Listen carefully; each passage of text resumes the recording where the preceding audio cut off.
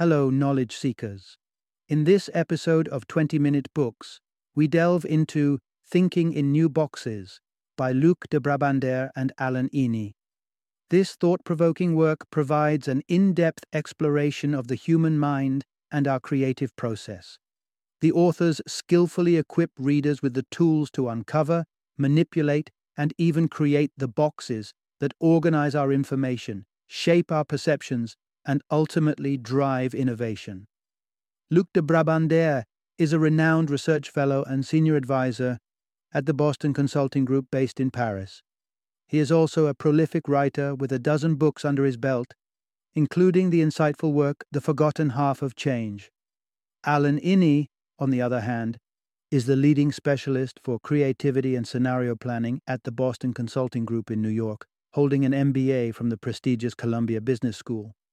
Thinking in New Boxes is an indispensable guide for entrepreneurs, managers, engineers, and politicians looking to foster their creative thinking. Moreover, anyone with a burning desire to augment their creative capacity will find this book enlightening. Stay tuned as we distill the key lessons from this masterpiece in the next 20 minutes.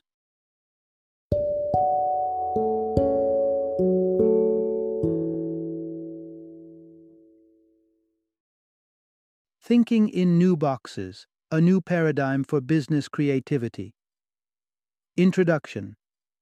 Become the master of your own thinking. Uncover your hidden biases and learn how to surpass them. Your own mind can be your worst adversary, be it hasty judgments you rue almost immediately, or the good ideas being obscured by a stubborn mental fog. It almost seems as if our own thoughts are at times our greatest foes. But don't give in to despair just yet. Most of these internal machinations can be tamed and even turned into your biggest strengths. After all, if these cognitive snares are common to all, then figuring out how to navigate them could be the secret to understanding those around us. The concept of thinking inside the box is a challenge that resonates with virtually everyone. It's an expression coined from the corporate jargon of the 60s and 70s. But it's all too real, a manifestation of our cognitive processes. This narrative will dissect what it really means to think inside the box, while offering an easy-to-follow, methodical guide to liberate yourself from its confines. In this journey of cognitive discovery, you will uncover strategies to steer clear of tunnel vision, why our traditional perception of the world as spherical might need a rethink, and how pens nearly proved fatal for Bic. Part 1. Thinking outside the box. An inescapable paradox. How often have you been urged to think outside the box? While the counsel has been with us for decades, its application is easier said than done, mainly due to the way our minds function. Mental models, or boxes, as we're referring to them here, are the tools our minds utilize to decipher our complex reality. Our minds tirelessly construct simplified representations of the world around us, categorizing and discerning patterns, and developing complex structures like rules and paradigms. Without these models, our ability to think swiftly and efficiently would be severely compromised. In essence, it's impossible to think without boxes. That's just the wiring of our brains. Let's consider this. If you reside in Germany, you've probably learned to identify light beige cars as taxis. This is an example of a box you've crafted for taxis. Now you understand that not all cars of that hue will transport you, but this mental shortcut enables you to bypass countless non-taxi cars in your search for a ride. However, if you happen to visit New York City, this box won't serve you any longer. Almost instantly, you'll create a new box adapted to your surroundings, keeping an eye out for yellow cars whenever you're in need of a ride. You see, there's not just one all-encompassing box. Rather, we're dealing with a multitude of boxes, each shaped by your identity. And in return, your identity is itself an intricate arrangement of boxes. You could identify as an array of roles, for instance, an IT professional, an Australian, a woman, and so on. Hence, there is an infinite number of boxes outside your particular worldview, Boxes are the very scaffolding of our cognitive processes. They're unavoidable. When you step out of one, you're simply stepping into another. Part 2. Breeding ground for groundbreaking ideas. Embrace new boxes. If exiting one box simply implies finding oneself in another, then how is it possible to genuinely think outside the box? The reality is, you can't. Instead, innovation necessitates the creation of completely new boxes. If you don't cultivate new boxes, you expose yourself to the deleterious consequences of old boxes. Tunnel vision. Tunnel vision sets in when you overlook the fact that your personal perception of the world is merely an interpretation founded on a subjective slice of information. After all, it's your perception. Nobody else's experience can substitute it. What you perceive is not an unambiguous reality, nor is it necessarily the most accurate interpretation of our intricate reality. Believing that your box is the correct one circumscribes the universe of conceivable thoughts. Consider, for instance, how long humanity clung to the belief that the Earth was flat, despite the evidence to the contrary. In reality, our planet is a sphere. In 2011, the notion of Earth as a round globe was further refined towards a model resembling a potato, and this conception too will inevitably evolve as forces such as gravity and rotation continue to shape our planet. This tunnel vision poses a grave threat to creative thinking.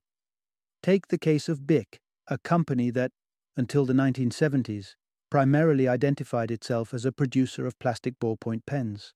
Such a narrow self-definition inherently restricted their innovation potential to differing colors and designs. However, if we can overcome tunnel vision, we can construct new boxes that open up a myriad of exciting possibilities.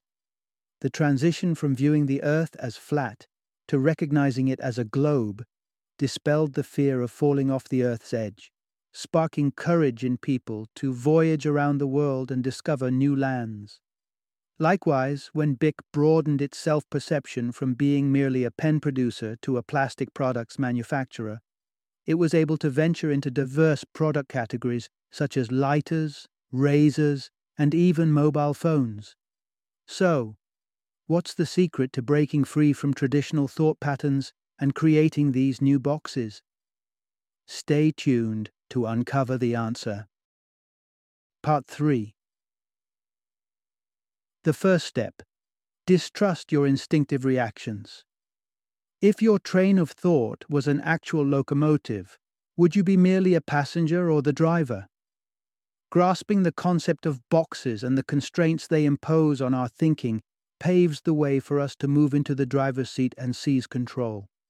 The journey begins with the simple realization that it's comforting to stick with the familiar. Our minds instinctively adhere to the existing array of boxes, subconsciously assimilating information that aligns with our worldviews and discarding information that seems contradictory. This makes shifting our perspectives a daunting task.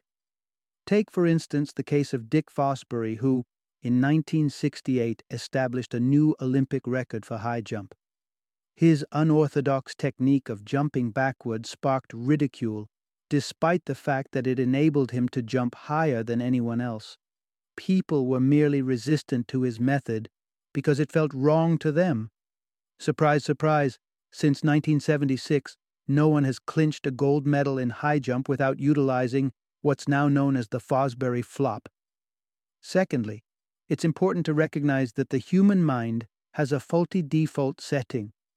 We're routinely deceived by a phenomenon known as cognitive bias, the subconscious programming that prompts us to prioritize intuitive simplicity over objective scrutiny. This results in logical blunders and frequent misestimation of probability, value, or risk. To put this into perspective, envision a frozen pond in winter. Most people would feel safer ice skating on the pond if they observe others doing the same. However, their intuition couldn't be more misguided. It's actually less risky to skate alone without the added weight. Moreover, as revealed by studies in behavioral economics, cognitive biases also influence our financial and business decisions. For instance, Investors often continue to cling on to stocks even after their value dips below the purchasing price, rather than acknowledging the loss and severing ties with a losing investment. Part 4. Continuing the first step. Constantly question your perceptions of reality. As we've realized, boxes can simultaneously fuel and hinder our thinking. But the moment you become aware that our individual and collective interpretations of the world, that is, our boxes, are inherently incomplete, you're well equipped to scrutinize your own boxes. Recognizing and questioning your boxes is the gateway to crafting new ones. Proactively seek answers from yourself and your peers about critical values, goals, aspirations, and fears in order to pinpoint the boxes you're entrapped in and identify the beliefs and assumptions that could be impeding your progress. It's not about categorizing boxes as right or wrong. Instead, the question you need to be asking yourself is, will this box retain its utility tomorrow? For several decades, it was a widely accepted notion that video games primarily catered to teenage boys and young men. This assumption went unchallenged. After all, why meddle with a successful formula? Well, the reason is simple. A gaming company could potentially triple its customer base by extending its focus to other demographic groups, including women, the elderly, and even toddlers. But unless gaming companies acknowledge the existence of this box, they won't be able to surpass its boundaries. Even when innovators succeed in creating new boxes, these novel paradigms are not designed to stand the test of time. Let's say a gaming company has managed to successfully engage new target audiences such as women and young children. Well done. However, in the interim, the company's most faithful clientele, teenage boys, have evolved. As they grow up, their gaming preferences also change. So, what games are they interested in playing now? Responding to this question calls for a fresh box. Remember, even the most groundbreaking idea is eventually destined for obsolescence. No matter how meticulous or deliberate your approach in shaping your boxes, you will invariably find yourself returning to the drawing board to start from scratch.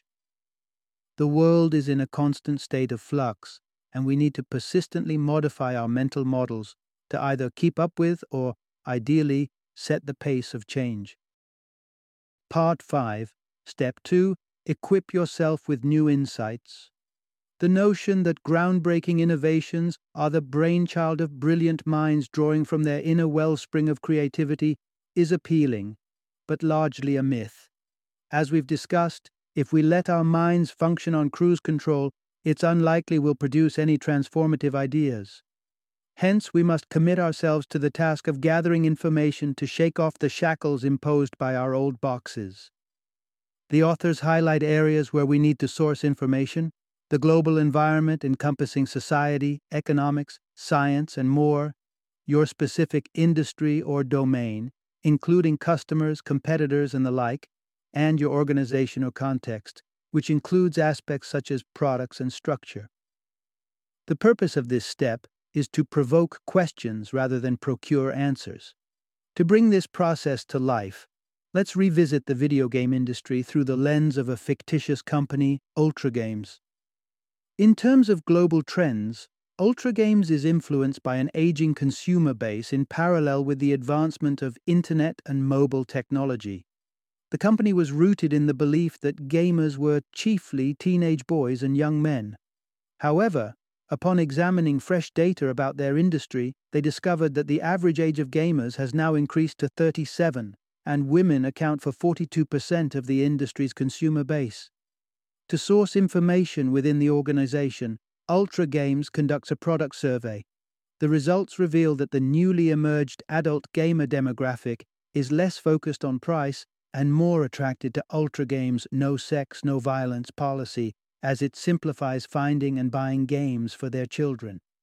Now, armed with this data, it's time to formulate some questions. For example, upon reflecting on these newfound insights, one question that Ultra Games might pose is, how can we design products that cater to all age groups while staying true to our family-friendly ethos? Part 6. Steps 3 and 4.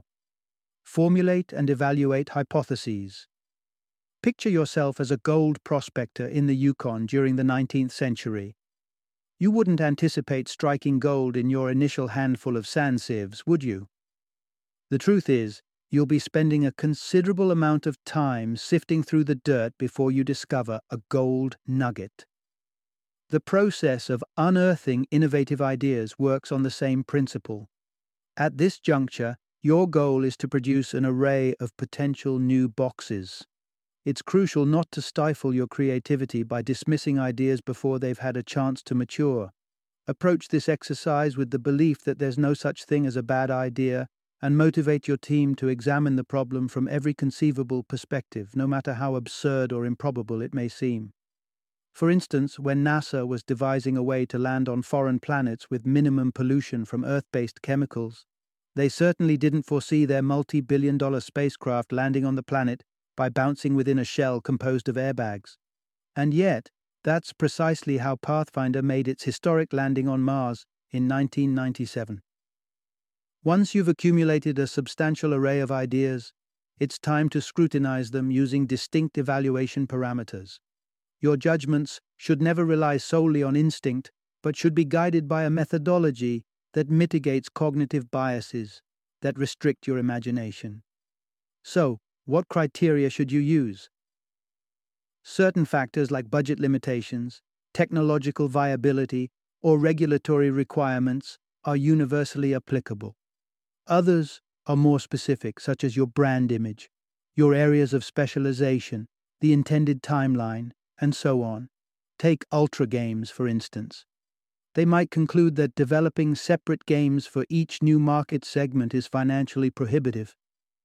They need a concept that aligns with their financial criteria and also enhances their family-friendly corporate identity, like educational games designed for all age groups. You may need to cycle through these two steps multiple times before you strike gold. Once you do, remember, even your successful ideas deserve skepticism. Now that you're equipped with the tools to liberate yourself from restrictive boxes, our final section will guide you on how to generate the most creative ideas for your business. Part 7. The grander the box, the greater the potential. Picture your business as a tower of cards. If you aim to renovate, your mental conditioning confines you to tinkering only with the top levels, fearing that the entire edifice might crumble. This limits the possibility of profound transformation, as you're unable to shake the foundations upon which your enterprise was constructed. However, it's when you challenge the most basic elements of your business that you tap into the highest creative potential. Reflect on the turning point for BIC. They could have constructed more superficial boxes by, say, fabricating a variety of pens instead of just ballpoint, or even venturing into plastic office supplies. But they opted for an even grander box, any throwaway plastic item. Several other companies have made similarly dramatic changes by constructing new, expansive boxes. Nintendo, for example, transitioned from manufacturing playing cards to crafting video consoles, while LG metamorphosed from an industrial chemical manufacturer into a producer of high-tech appliances. Venturing to fundamentally shift your perception triggers a domino effect of innovative ideas, and you'll realize that each box is nestled within another box within another box. For instance, BIC's expansive new box encompasses all the previously mentioned boxes, pens, and plastic office supplies, including its original product. Once they fashioned a new grand box that established their company's identity, they could fill it with medium-sized boxes, which could then be stuffed with smaller ones, thus fostering a myriad of new products. Similarly, Nintendo's reimagining of its identity opened the gates to ventures like video game production, merchandising, and even film production. Thinking on a large scale isn't straightforward when it comes to crafting new boxes. However, if you can construct boxes expansive enough, you'll dramatically widen your horizon of opportunities. Part 8. Prepare for an unpredictable future. What sets apart companies that are caught off guard by transformative changes from those that benefit from or even lead them? In essence, their capacity to switch boxes in real time.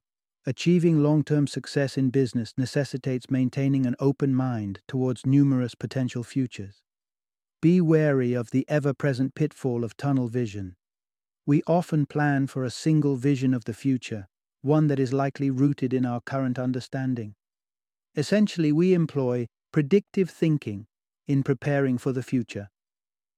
In contrast, we should utilize prospective thinking, which poses questions like, what might happen? What could I influence to happen? By visualizing a range of possible scenarios, your business can remain adaptable and well prepared with not just a plan A, but also contingency plans B and C. There are two types of reasoning available when plotting a course for the future: deduction and induction. Deduction involves fitting information into an existing box. For example, you might pose the question, what are the most significant trends that will impact our industry? The drawback with this mode of reasoning is that the scope of potential responses is restricted, concentrating too heavily on current knowledge. In contrast, induction operates in reverse. You gather information and seek an appropriate box for it. Inductive thinking encourages creativity by breaking free from common associations and asks questions that yield an endless array of answers. For instance, you could ask, how could scenario XY emerge as the most impactful trend affecting our industry in the future? This approach allows you to uncover opportunities that other competitors simply haven't considered. That is, truly innovative approaches. Take, for example, executives in the high-quality glass industry would probably concur that devising screens for mobile communication devices would be one of the most significant market innovations in the near future. But wouldn't it be wiser to initiate a technological revolution while the competition scrambles for a share of that pie? How about creating materials that render glass redundant, or something completely novel? Final summary. The crux of this book is, our ability to think creatively is often hampered by our restricted viewpoint. But overcoming this limitation is crucial if we want to foster innovation. To trigger creative thinking, we need to relentlessly question our worldviews, the boxes that encase our perception of what's plausible, and use strategies that prevent our subconscious from thwarting our efforts.